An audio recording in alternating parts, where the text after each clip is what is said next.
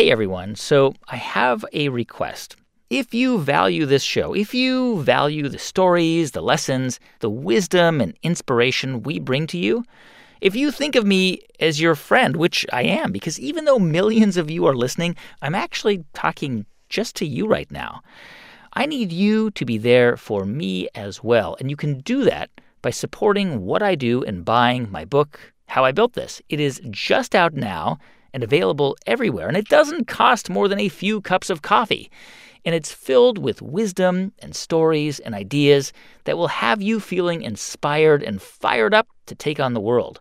So please, if you love this show and what we do for you, do us one back and pick up How I Built This wherever books are sold.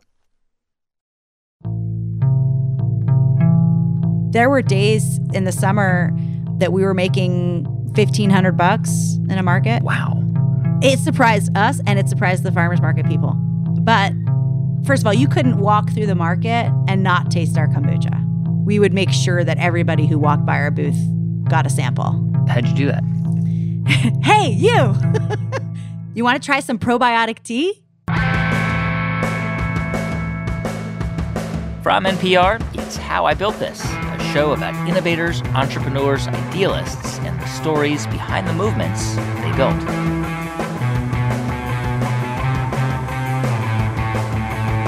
I'm Guy Raz, and on today's show, how an unlikely idea for a product to fight hair loss led to today's fastest-growing brand of kombucha called Health-Ade.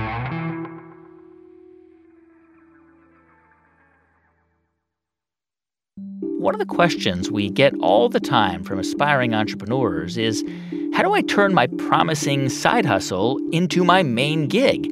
Because for everyone out there who's making something in their garage or kitchen and maybe selling it on eBay or at a local flea market, or really anyone who's working on a business idea part-time, that moment where you decide to make the side hustle your full-time job can be daunting and scary, especially if you're walking away from a stable career with a salary and benefits.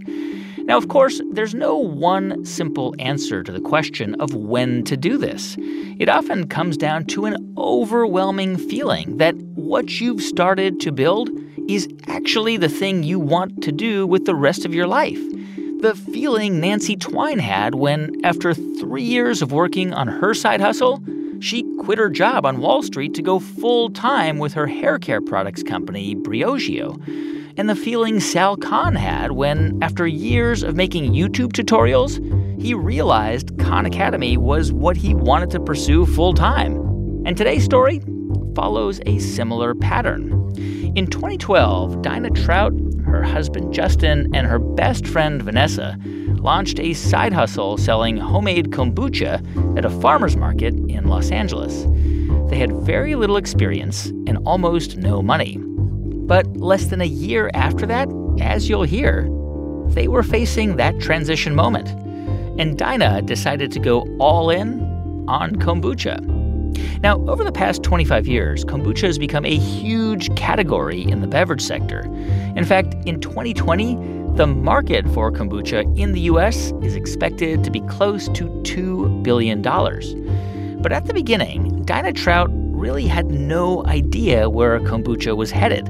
She started making it for fun as a graduate student. At the time, Daina was living in Boston and working toward a PhD in biochemistry. And she says that if you ask any of her roommates in graduate school what they remember about living with her, they would probably all agree it was the food. Oh, man. I made the best dinners. I mean, I got into some serious credit card debt in grad school. Let me tell you, because I would invite everybody over.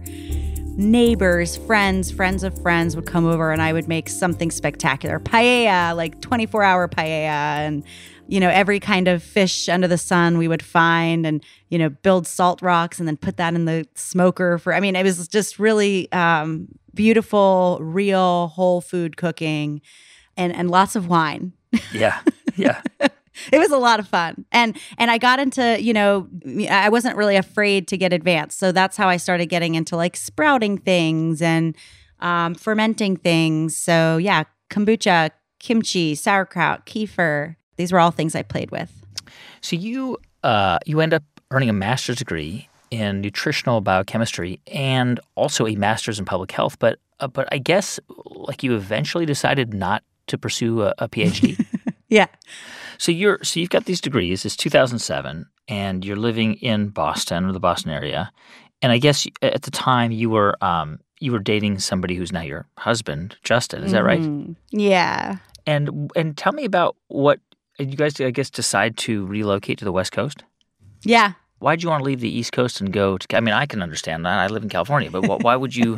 Why did you decide to do that? Yeah. I mean, 3 reasons: the weather, the produce, and the music. So Justin was a musician.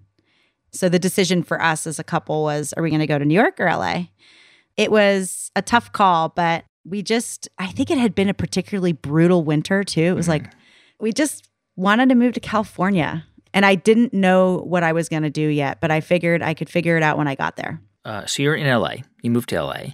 And I'm assuming you start to look for a job, or you started to look for a job before you moved?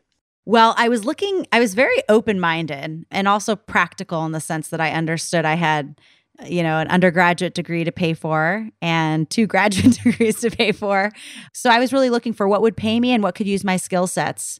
And I got recruited actually by a pharmaceutical company, which is pretty funny because if you knew me back then, you couldn't even convince me to take an Advil then. So it was pretty funny that I ended up taking a job with the second largest pharmaceutical company in the world. Which is? GlaxoSmithKline. And based in LA. Based in LA. And that's where I found myself for 5 years. That really was my only job. I mean, that was my only real job besides the stuff I did extra just to, buy my beers in college. Yeah. So you become like an employee of GlaxoSmithKline. And I guess on like the first day or on the first week, you get paired up with somebody who would factor into your life later, and this is Vanessa Du. Vanessa Du. And both of you were like young sales agents at that point, sales reps? That's right, yeah. And how were you guys paired up? So first day, not first week, first day, so they make you do a ride-along your first day. So they paired us together, and we became fast friends. And funny thing happened, I just have to share with you that day, because she had broken up with her boyfriend the night before. And so it wasn't a great day for her. And so when she picked me up, I could see she had like mascara under her eyes from tears. And I'm particularly good with people, that have just been through something. And so we had just a really good day. And I think it wouldn't have been such a great day had that not happened. So a little bit serendipitous on many fronts. So when you started working there, did you enjoy it? What did you like about sales? I don't know if I really enjoyed it. I loved being with people and connecting with people. So yeah, I did really well. I think the first year I was like probably one of the top. I think me and Vanessa, the team won the top award for the year. And it was like that the whole time we were there. What was your ambition at that point? Did you think, I'm kind of kicking butt here at GlaxoSmithKline. Maybe I'll be an executive here one day? Yeah, for sure. I always had that grandiose fantasy, I guess you could call it. And it's only a fantasy because, there were 100,000 employees at GSK. But that's absolutely where I was focused at that point on being a manager next, and then moving from management up to more executive leadership and so on and so forth. So it was like I had my vision to get to the top. I guess a few years in, you are exceeding expectations on sales goals. And they give you this chance, I guess, for a year to sort of step away from the sales side and be what they call a change agent. What is it? What did they let you do? So the context of that time is important here. Pharmaceutical companies were all in a transition state because generic medicines were starting to really come out. Yeah. And there was just a lot of change, a lot of attrition, layoffs every 3-4 months. Productivity went down, engagement went down, morale went down. It was like a real turning point. And one of the things they came up with was get your 10, 20 best people and get them to help you bring productivity back and engagement back. And so they called them change agents, and I was fortunate to be one of them. And I accepted because I really didn't know what was ahead, but I felt that it was an opportunity for me to continue to move up. So what would you do? You would travel around? Yes, it was really, really cool and also unstructured. And this is why it was an important moment for me. And what I chose to do with that was I went and met with every single team for a week. And I spent time riding along with each individual. I spent time with the manager. I spent time with each team. And I just talked to them. You were an internal consultant, basically. I mean, a little bit, yeah. And then what happens? It ends, and they're like, okay, go back to your job in sales. Basically. And you were like, this is what I'm assuming. You get back to your sales job, and you're like, I'm back to what I was doing before that. Yeah. I had all this autonomy and no structure, and I could just do whatever I wanted. And I was good at that.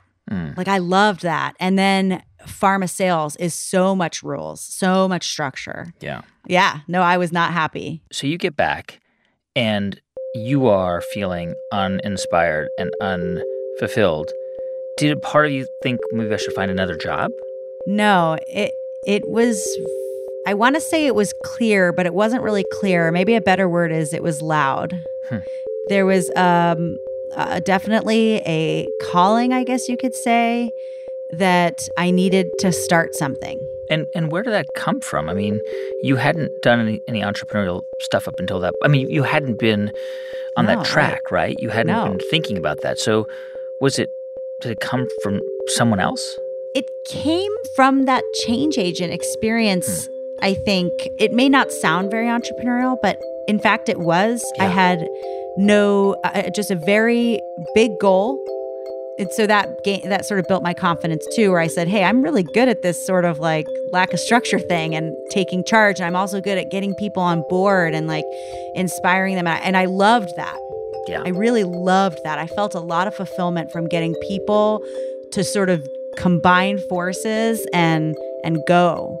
And by the way, what was Justin doing at this point? Because I mean, he came to LA to be a musician. So what was he doing while you were at Glaxo?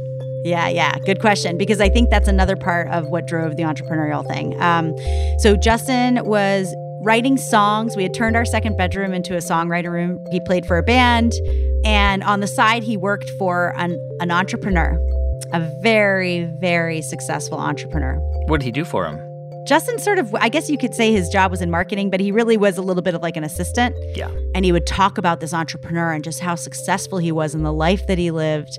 So that also, I think, drove my desires because I think we started to say, well, imagine what we could do. Huh. So so you're still at Glaxo and you're still working there, but did you start to kind of brainstorm with Justin and I guess also with Vanessa, your closest friend at Glaxo? Did you guys sort of start to talk about, hey, what could we do? Yeah.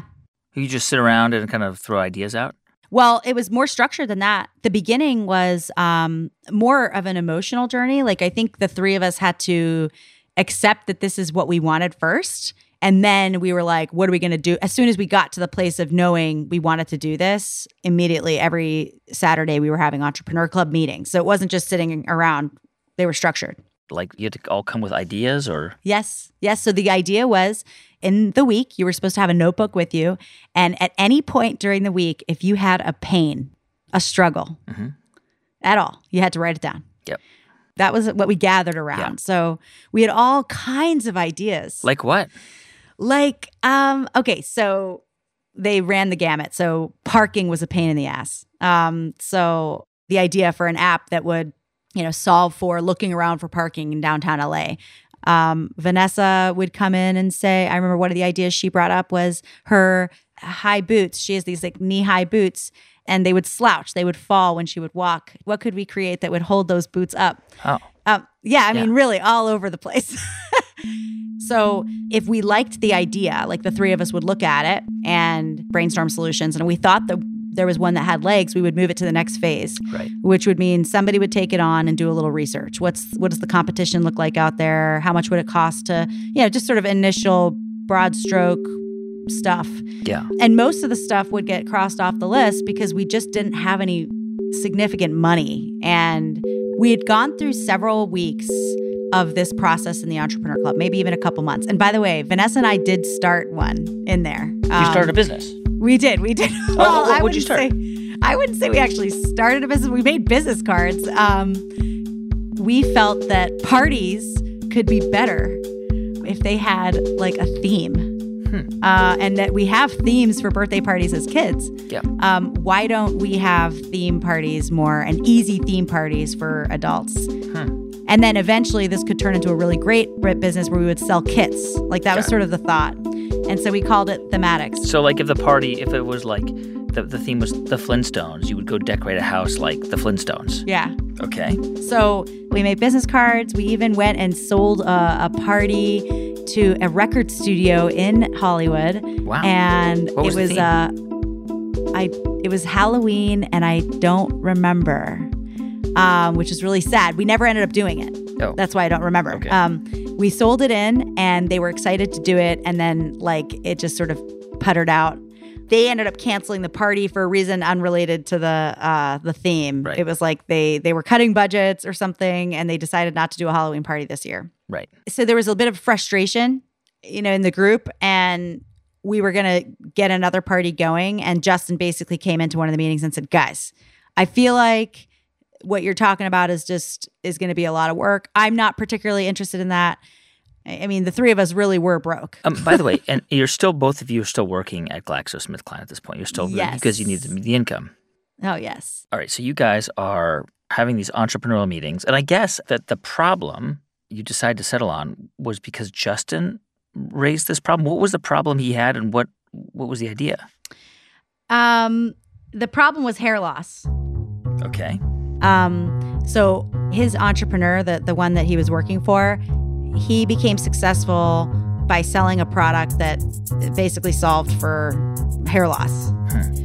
And so Justin would see how far people would go, consumers would go, to protect the hair on their head. And so he came in saying, guys, we could make something here. I think he had recently gone to represent that company at a trade show or something, and he just saw the incredible opportunity. So he brought that to the table. So he's thinking, we got to get into hair loss because this is a big deal. It's a huge industry, and there's room to kind of enter that market. Yeah. And so what did you guys, where did you start? So Justin, Vanessa, and I started researching what would regrow hair. And the idea was we'd create some kind of product that worked, though. That was the goal. This is a bold swing. This is like a big swing for the fences because for at least 2,000 years, humans have tried to answer that question. And it's pretty bold that the three of you were like, we can figure this out. I love that. Yeah. So I was particularly interested in finding a natural substance. Got it. And so I was sort of researching, what could you eat? What vitamins would you need? And just started researching that. That was my angle. And when I came back the following week, I had reported that basically I found all this anecdotal evidence, like all these people all over the world just talking about using a kombucha SCOBY on their head to regrow hair. Well, let's just pause for a sec. Okay. I make kombucha, so I know what you're talking about. But in kombucha, there is a large galapi sort of pale mushroom kind of thing that sits on top of the kombucha called a SCOBY. It's an acronym, yeah. What does it stand for? Symbiotic culture of bacteria and yeast. SCOBY. It is like a mushroom kind of thing that just eats up the sugar. It's a fungus. It's a fungus, and that's what makes the kombucha. That's what ferments the kombucha and helps make it sour. So you read that the kombucha SCOBY, if you stick it on your head, it promotes hair growth? That's right. Wow. And I wasn't just seeing that once. I was seeing that in a lot of places. What? Yeah. People talking about taking that SCOBY, mixing it with something, or just putting it straight on the head as a mask. But what I really thought was, I know how to make kombucha. And therefore, I know how to make SCOBY, so we could try this thing. Yeah. So you thought, all right, let's try this out. Because you couldn't, you knew this from working at a big pharmaceutical company that there's something called the FDA. Yeah.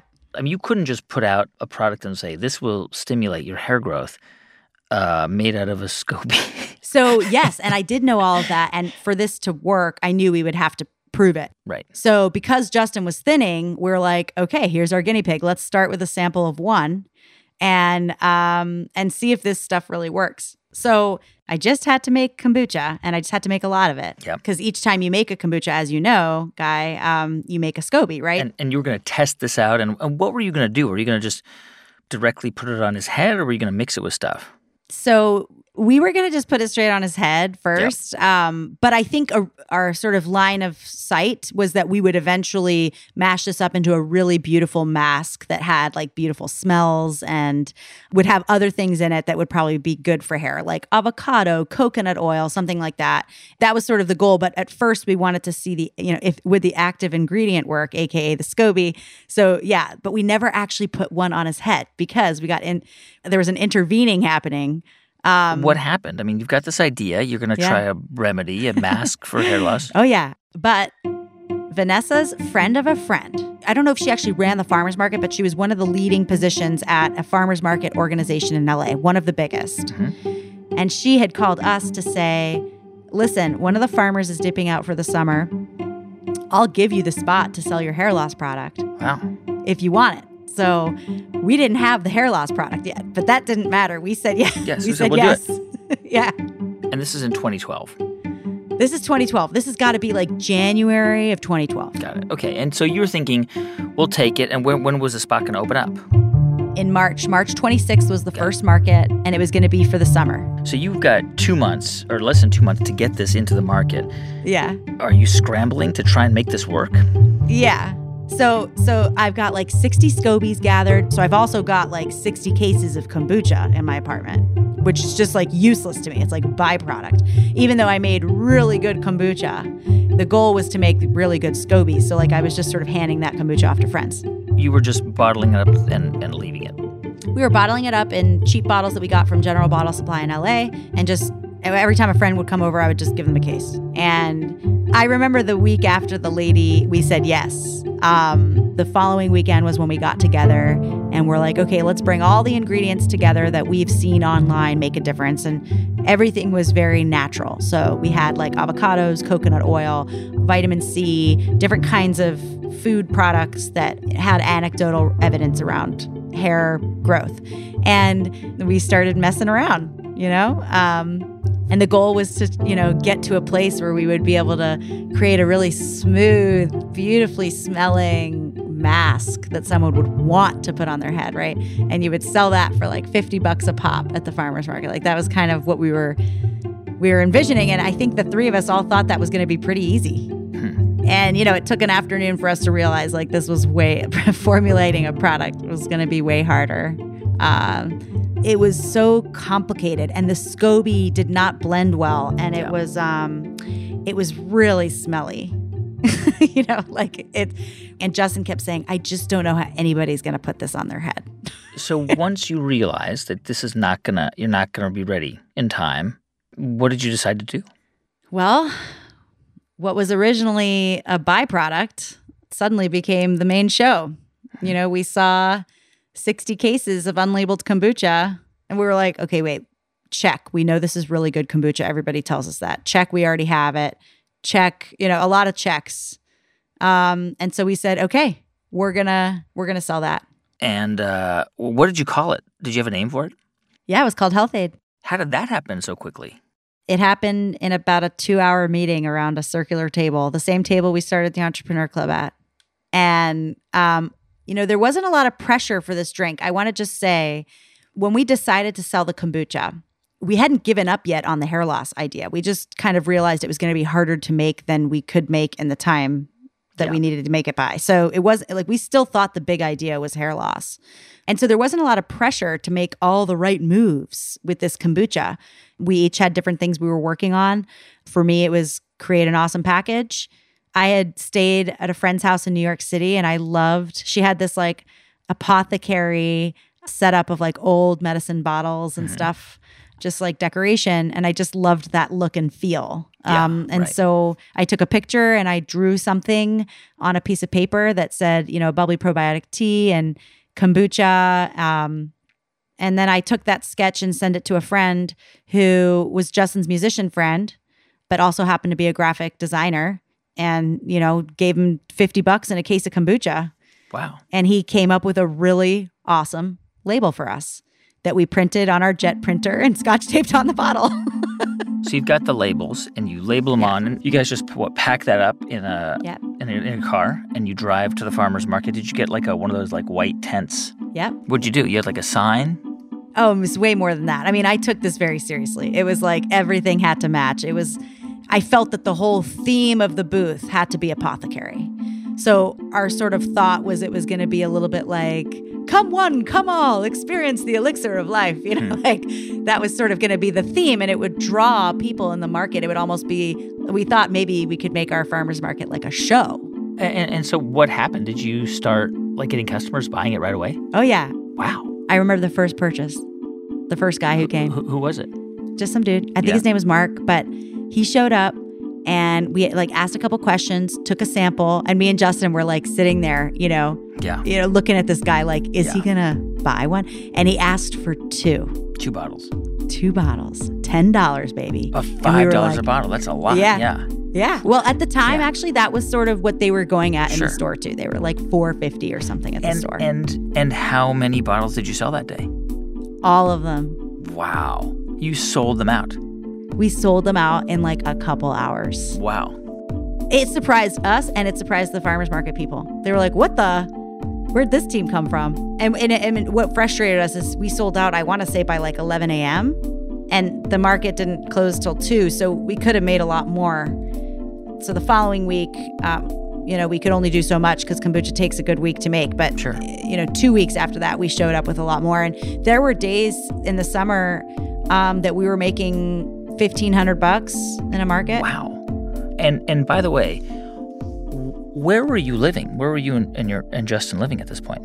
So we had this great apartment off Sierra Bonita Boulevard in LA, right near the Grove. And where were you brewing the kombucha? In our closet. Wait, well, that's where it was fermenting. But of course, we used our kitchen for, making the tea and yeah. Were you making it in gallon jars? We were making it in the same jars we make it today, 2.5 gallon cookie jars from Bed Bath & Beyond. And that apartment just happened to have a huge closet with a bunch of shelves, and we put in stainless steel shelves to add to that. You could fit 10 jars per shelf, and we probably had a good 20 or 30 shelves. Wow. So we could make a lot of kombucha. And then we bought, I'm not sure if this is electrically safe, but we bought one of those space heaters and just sort of put it in the closet. So it warmed up the room to make the fermentation go a bit faster. All right. So you got all this kombucha going, and then you spend the summer just slinging kombucha. Basically slinging kombucha. But during the week, you were still working. You were still selling pharmaceuticals. But it was hard, man. Like, so yes, in the week I was working, and at night be just working so hard at making the kombucha, making more kombucha. At the height of the summer, we were in 7 markets, and there were only 3 of us. So you were in 7 farmers markets. Yeah. And by the way, how are you? This is not just on the weekends, right? You had to do weekday markets, but you and Vanessa had weekday jobs. So what did you do? And so did Justin. Yeah, we didn't do the weekday markets at first. We did weekend markets, but then we did pick up a Thursday market, but we hired somebody to do that. So he would do it for $100 and a percentage of sales. And so that's how we were doing the 7, of course. 3 of us, each of us would do a market, and then we had 4 people. All right. So I'm assuming you're getting repeat customers, people coming back to your stall at the farmer's market and saying, I bought this stuff last week. This is great. I want a few more bottles. Yes. At least half of our customers were repeat. And then the other half were new, which was so cool. We were really driving people to the category, people who were new to kombucha. And we would, first of all, you couldn't walk through the market and not taste our kombucha. We would make sure that everybody who walked by our booth got a sample. It was just... How'd you do that? Hey, you! You with the kid. You want to try some probiotic tea? And who were your customers? Were they like yoga people? Were they like... was it just LA? It's just LA people are kind of health conscious. It's kind of just LA. For sure the ones that knew kombucha were probably more like the yoga customer. But I would say a lot of customers that came to us and bought really had never heard of kombucha before. Had heard something about probiotics. Yeah. And we're just like, well, my doctor told me I should have probiotics. I'll give this a try. Yeah. Let me buy one. Yeah. And another thing we were doing at that time, pretty quickly, customers who loved it would say, will you just bring this to my house? Like, I don't want to carry a case around the farmer's market. Will you just deliver? If I buy a whole case, will you deliver it to my house? And we're like, yeah. So then this whole other business started, which was us distributing cases to homes all throughout LA after the market. So like Saturdays and Sundays became extremely busy for us. Now, here's a question. So this is very promising. You know, you're selling a lot of kombucha at farmers markets, but it's a farmers market business. Did you think, hey, we should take this beyond the farmers market? Did you think this is going great? This is going to be a great farmers market business? No. We quickly saw, I want to say it was like June or July when we had 2012. When we had realized this was the business. Wow. To be honest, it was about the consumer to us. Like there was a response. They like loved our kombucha. They would say things like, I drove 100 miles to buy this kombucha. You know, It was like that. And we were like, okay, we have something here. It felt wrong to go back to hair loss after that. There was something here. It was alive and like growing. When we come back in just a moment, how Daina, Justin, and Vanessa started to ramp up production while burning through cash, and how one single week would determine whether Health-Ade would survive or die. Stay with us. I'm Guy Raz, and you're listening to How I Built This from NPR.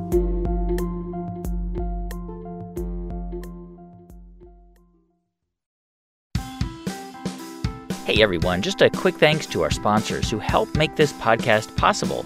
First, to Epic Provisions, maker of Epic Bar. Beef was nature's idea. The Epic Bar was their idea. The new beef, sea salt, and pepper bars have 3 grams total carbs. Why? It's in their nature. After all, they're made with 100% grass-fed beef and nature's macros. 3 grams total carbs, 11 grams of protein. Find them in the bar aisle or at epicbar.com. Thanks also to Microsoft Teams. Now there are more ways to be a team with Microsoft Teams. Bring everyone together in a virtual room, collaborate live on the same page, and see up to 49 people on screen. Learn more at microsoft.com/teams. There are these networks of staunchly pro-gun groups on Facebook. And one of them is run by these 3 brothers, the Dorr brothers. But it turns out they don't just do guns. The Dorr family name has been attached to other causes. Their goal is to eliminate public education and to replace it with Christian schooling. The Roots of the Dorr Family on the No Compromise podcast from NPR. And just one more thing. The How I Built This book is now available. It's a great read and a great gift for anyone looking for ideas, inspiration, wisdom, and encouragement to have the courage to put out an idea into the world.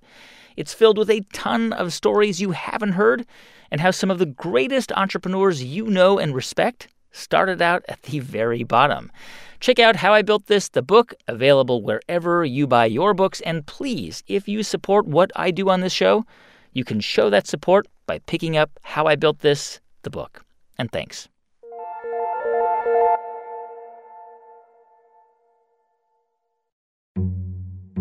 Hey, welcome back to How I Built This from NPR. I'm Guy Raz. So it's toward the end of 2012, and in less than 1 year, Daina and her co-founders have pivoted from selling a hair loss treatment to a business selling kombucha at farmers markets around LA. And at this point, they can tell that Health-Ade has the potential to become much, much bigger. The problem, though, is time. All 3 co-founders are still working their day jobs. And they had to decide whether it was time to jump into this side hustle full time. Well, everybody in our families was telling us not to do it. Everyone said, you're nuts. Don't leave that job. Don't leave that job. Right. Don't Sensible leave it advice. Yes. But for you, the decision to quit, was it just obvious that it was time and this new thing with kombucha was going to take off? No, it was so scary. It was so scary. I was so afraid to call my father and tell him. Oh, my goodness. I remember that. I was like shaking. What'd you tell him? You know, I've made the decision to quit my job and give Health-Ade a full-time go. He was sort of like, come on, you don't have to do that. Listen, I'm supportive of Health-Ade. It's going well. You should keep doing it. But don't quit your job. You should be making some money first, Yeah. because it wasn't at that time. I think Justin and I had scrounged together enough money to have a couple months of rent saved up. So at the end of the year, we found ourselves in this place of being like, it was like our dream. All three of us had the dream to give this thing a go. So we made a sort of pact at November, I want to say it was around Thanksgiving, where we said, okay, let's put in our notice, end of the year. Boom, we're done. January 3rd, we come back. It's game time, baby. That was the thought. And it really was. As soon as we showed up, I call that one of the most important marquee moments, because it was when we came back that we could put our full mind share to this business and growing it. And that's when we moved away from farmers markets. All right. So you quit. By the way, you're making all the kombucha in your apartment. You guys are making it in your apartment. Oh, yeah. No, I had our apartment literally turned into a factory of a kombucha factory. Did it smell, by the way, of kombucha? Oh, yeah. Yeah. We were definitely, neighbors who lived at Sierra Bonita with us, thank you, because we really, their lives were worse off because of us. Not only did it smell like kombucha all the time, but we had people coming in to help us make it. Any friend that needed, some cash. Sure. But there was a point where our kombucha, just could not fit anymore. And we needed some space. Plus, we started to sell in stores. Like, stores would come to our markets and say, hey, can I sell this in my really awesome, craft cocktail store? Or can I sell this in my high-end market? And so we would deliver not just to individuals, but also to small wholesale accounts. And when we did that, that was when legally, they would say things like, hey, where's your nutrition label? Where's your nutrition label? And where's your business location? And we're like, yeah, we can't be Sierra Bonita apartment A, Right. So we found it was called Cake Bake Shop in Manhattan Beach. And the owner's name was Laura, and she was closed on Sundays and Mondays. And in exchange for us opening on Sundays and Mondays and manning her shop, she let us use all the extra space she had for free. There's so many really cool strategies here, because you didn't really need a lot of money to start up. You didn't have an office, so you just kind of bartered to use the space. It was a barter. But did you, you had to buy jars, you had to buy bottles. Did you at any point go out to people that you knew and say, hey, can we take a loan? Can you help us out? Did you do anything like that? Yeah, no, we were so busy, Guy. And we were the type of people that in the walk-in fridge at the bakery shop, when the light was out, we didn't fix the light. We would just work in the dark. So yeah, no, we probably should have been thinking ahead, because there's no question that as we got bigger, cash was coming back to us at a later time. And that was starting to really infringe upon our cash situation.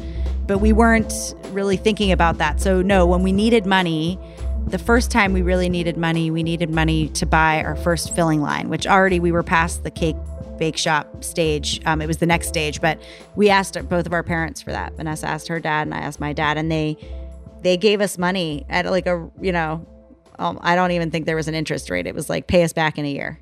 And how much money did you need to get a filling machine or whatever? $60,000, so $30,000 each. Right. And that was just for a filling line. That was gone. It was literally the price of that. And wow. So we were out of cash fast. And what was the sort of the division of labor between you and Vanessa and Justin? You were the chief kombucha brewer, right?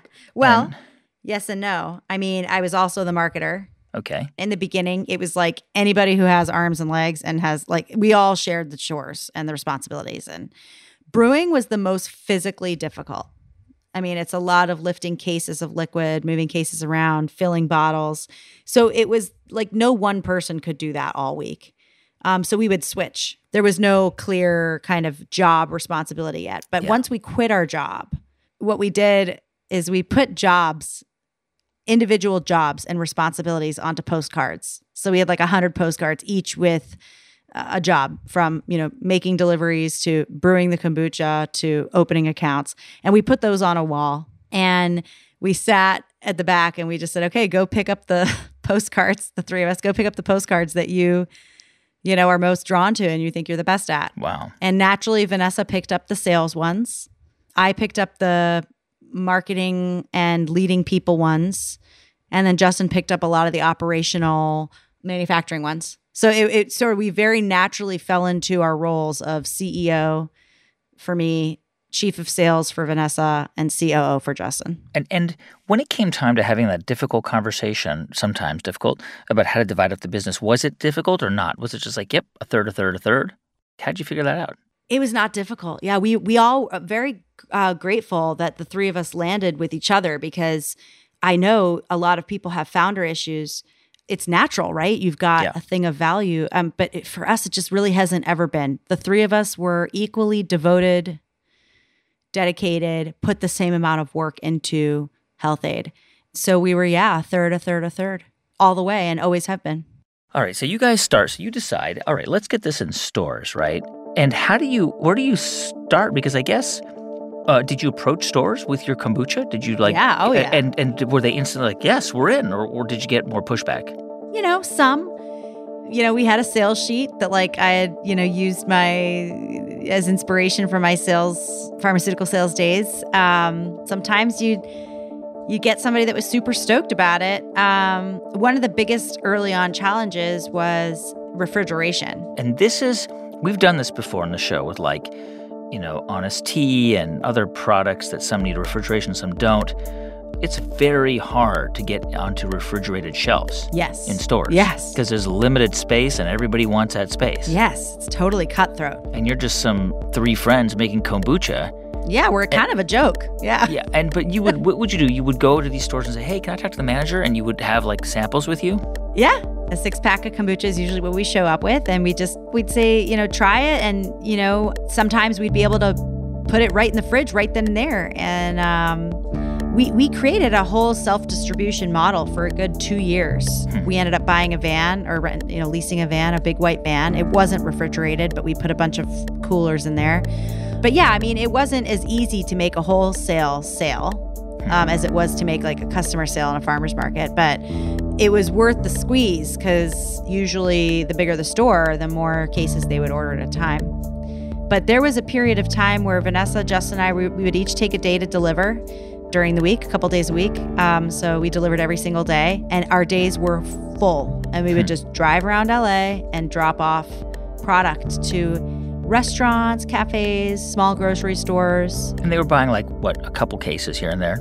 Yeah, probably the average delivery was somewhere between 2 and 10 cases. So I guess you eventually, in 2013, you land a deal with Erewhon, which is a larger market, an upscale market in LA. Yeah, it's a proper grocery store, but they only have 3 of them at that time. Actually, at the time, they only had 2. So it was still not a huge chain. We could make the deliveries. And with all of the beverage options at a place like Erewhon, already by 2013, that was a pretty crowded space. Not just kombucha, but just beverages, fruit juices, natural juices, cold press, this press, that press. Everything, it's all. How are you getting people to notice Health-Ade kombucha in the refrigerated case? We just wouldn't let it lose. We would show up and do samples. Right.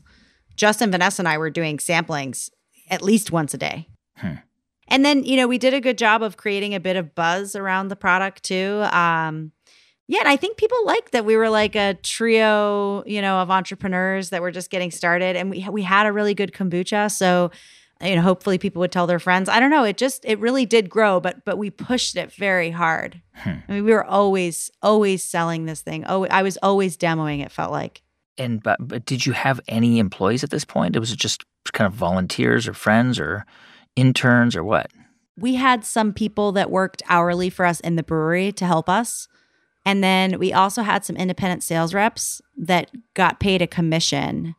So let's say we had about 20 of those individuals that were working some 5-6 hours a week. So not a lot. That was how we ran our sales. That was how we were able to grow in accounts. And then on the brewery side, we probably had 2 or 3 individuals. And were you also using credit cards to pay your bills? Yes. And maxing out on your cards? Every month. All right. So you need to scale up, right? You're getting more demand. And clearly you've got a winning thing here. Could you go to a bank and get a loan? Did you try? Well, I always gave my middle finger at the Wells Fargo, billboard on the 405, because it would be helping small businesses grow. And I'm like, you didn't help us. Oh, you actually went and asked them for a loan? Yeah. Everybody said no. Because you had no collateral? no collateral, no assets as individuals, but also no profitability. It was just like a complete, So you what the actually hell went. is this business? You went with a loan officer or loan officers. Yes. And you showed them your like business model and everything. Yes. We didn't get good loans from banks until like a couple years ago, because our business was a bit like a rocket ship that, it was growing like crazy, but we didn't have any sense of where our next dime was going to come from, and except from, selling the kombucha. But like we were going way faster than we could keep up with, for sure. So I think from a conservative bank perspective, it was not a safe move until recently. So what do you do? I mean, if either this is a point where, this can be like the trough of sorrow, right? Where you need a bridge loan, or you need some money, or you're gonna fizzle out, right? Yeah, 100%. And I remember the moment we were at the brewery, and we had a $50,000 credit limit, and we just assumed that Amex would extend our credit because we were good about paying it in full every month.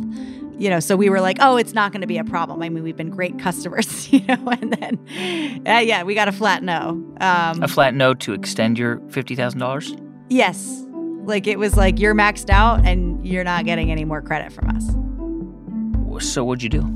We were pretty scared. We had enough to make that week of deliveries. But at that point, we sat down and said, okay, who do we reach out to that has money and that does investments? And we were starting to gather those people. And we got a cold call from a guy by the name of JC. He was a manager at an investment company called First Beverage. So and he found out about your product maybe by going to Erewhon or farmers markets. And he called you to what? To say he tried our kombucha and he thought it was the best he's ever had. Wow. And, they really want to talk about an investment. Wow. Now, they had just gone through a very long diligence process with another kombucha company that was bigger than us at the time. And they didn't end up doing the deal for whatever reason. I'm not sure why. But they were convinced about the category. Wow. So it's like they entered our world already sold that they needed to get into a kombucha and fast. And it was like, could this be any more perfect? Like, where do we sign? And they were able to cut a deal pretty quickly. Within 6 weeks, we had cash, and they allowed us to include some friends and family as well. So we did like a Series A / friends and family round together. And that was in 2014, and that was our first investment. So you get this investment. What does it mean? What were you? I mean, by the way, how much did they invest? Over $2 million. Wow. So but this enabled you presumably to hire people. Yes. So that was exactly what we did with the money. Gotcha. So we did two things with the money. We moved into our the next brewery, which was really, really important because we were in way too small a space and couldn't keep up. Like, we were maxed out. So we used half the capital probably to build out our next brewery, which we had already found the space and identified the equipment we needed. We just needed, to write the checks. And then the other half to hire 4 or 5 key people. And I mean, that was like game-changing, guy. Because it's game-changing. And as you kind of did this, get this investment, you also land a distribution deal to get into Gelson's, and then which is a chain in L.A., mainly around L.A., and then also other places in the West Coast. And we have a sense of how important distribution is, right? Because you need to get in with a distributor. Otherwise, you yourself have to go door to door to door to door, and it's impossible really to scale your product. You need it everywhere, and only a distributor can kind of help you do that, right? Yeah. But then the catch-22 is the distributor won't usually take you on unless you have some stores. Right. Like, they don't want to build you from scratch. Right. So they want to know, oh, you've got Gelson's on board? Okay, we'll take you on. Got it. So this distributor is called Nature's Best that you signed. Yeah. And was that just a huge turning point for you? Oh, yeah. I mean, it was the next phase, right? So now we're like moving away from the majority of our business being from farmers markets and home deliveries to, okay, now we're talking about huge orders. Yeah. So more stores are willing to accept us, and we're very focused on growth, aligned with our investors at this time on just like, let's grow this.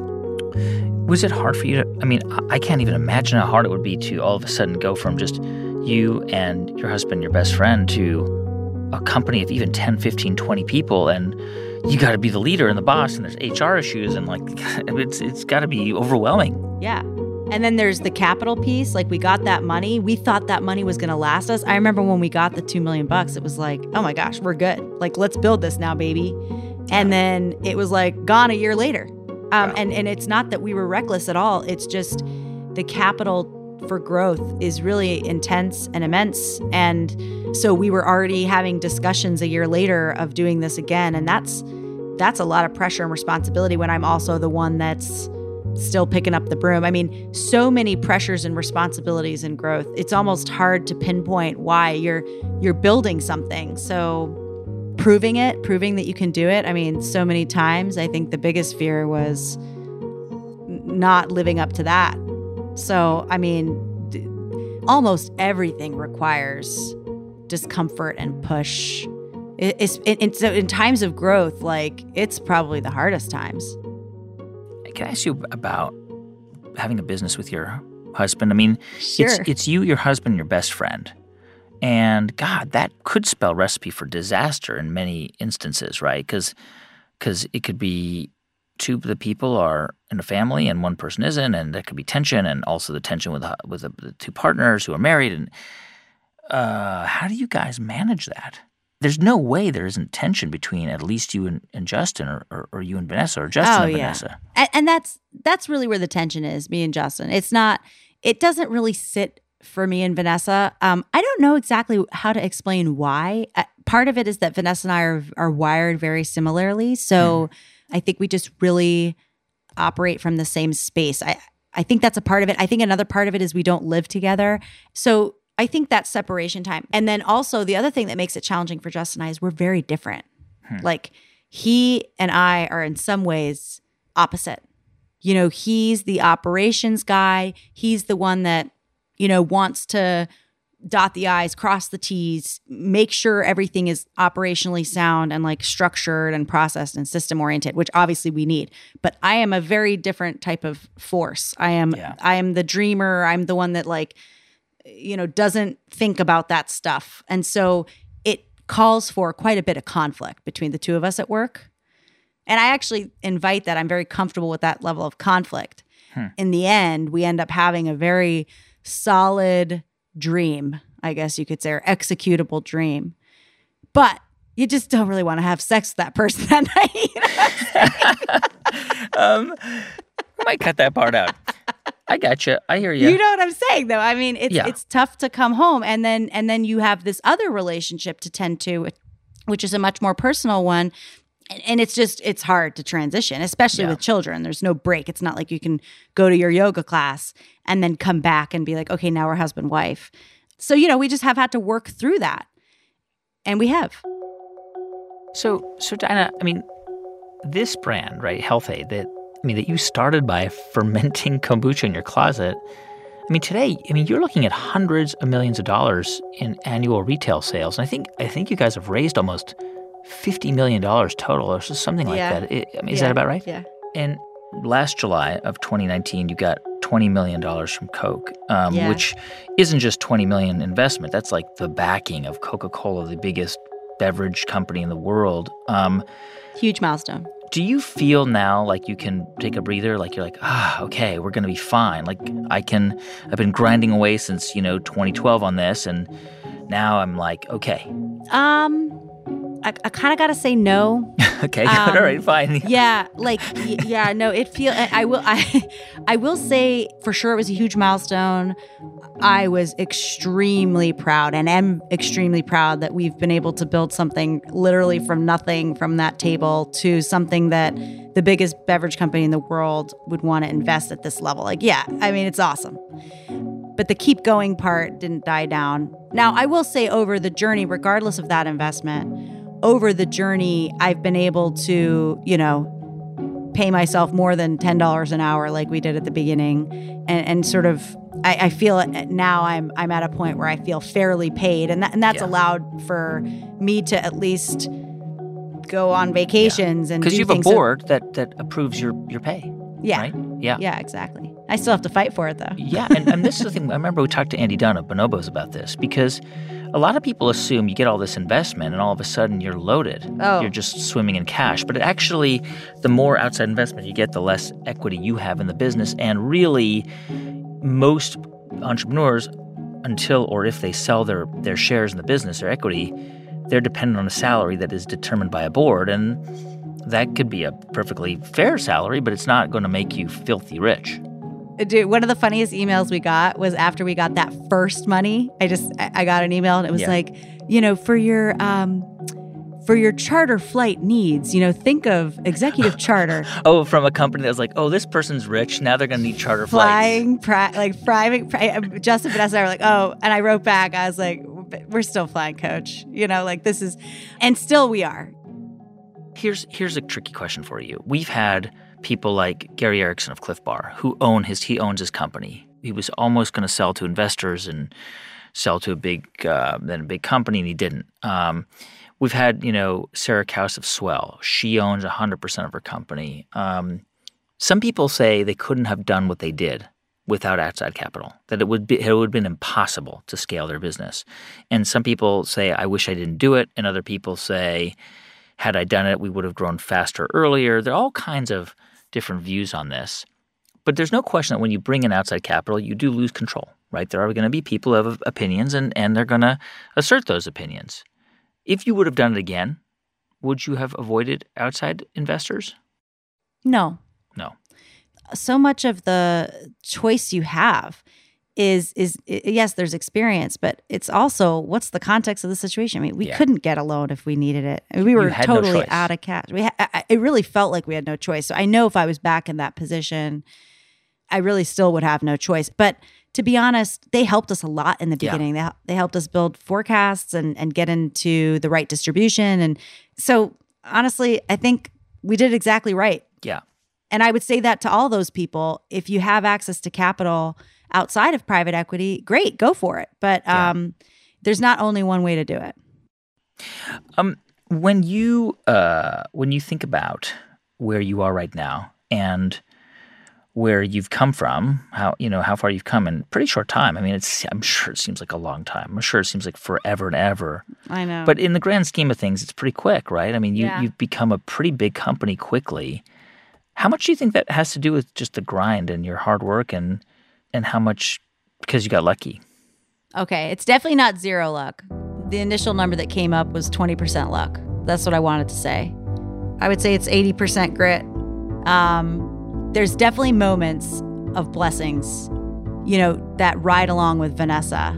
Health-Ade would not be where it is without Vanessa. That is a blessing. The phone call from the farmer's market, just when we needed investment, the guy that chose to buy a Health-Ade and called us and said we wanted investment. I mean, those types of things are hard to explain, and there's more of that. But even in all those examples, you get a card dealt to you. It's not the whole deck. You get a card. You still have to do something with that card. You have to take it and run with it. And without that grit, that card's just a card and it flies away. So yeah, I would say it's 80% hard work, 80% pushing through, and just like doing it when no one else would. That's Daina Trout, co-founder and CEO of Health-Ade Kombucha. According to the company, in 2020, Health-Ade is on track to hit $200 million in revenue. That works out to selling one bottle of kombucha every single second. Hey, thanks so much for listening to the show this week. You can subscribe wherever you get your podcasts. You can also write to us at hibt@npr.org. And if you want to send a tweet, it's at How I Built This or at Guy Raz. And my Instagram is at guy.raz. Our show was produced this week by Casey Herman with music composed by Ramtin Arablouei. Thanks also to Julia Carney, Candace Lim, Neva Grant, Sarah Saracen, and Jeff Rogers. Our intern is Farah Safari.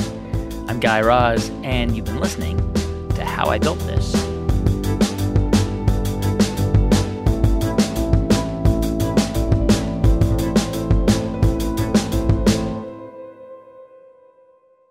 This is NPR. With the passing of Ruth Bader Ginsburg, the president is hoping to fill the seat with a conservative judge. And evangelicals who play an important part in American politics have been waiting for this moment. But how did evangelicals become such a powerful force? Listen now to the history of evangelicals on the Throughline podcast from NPR.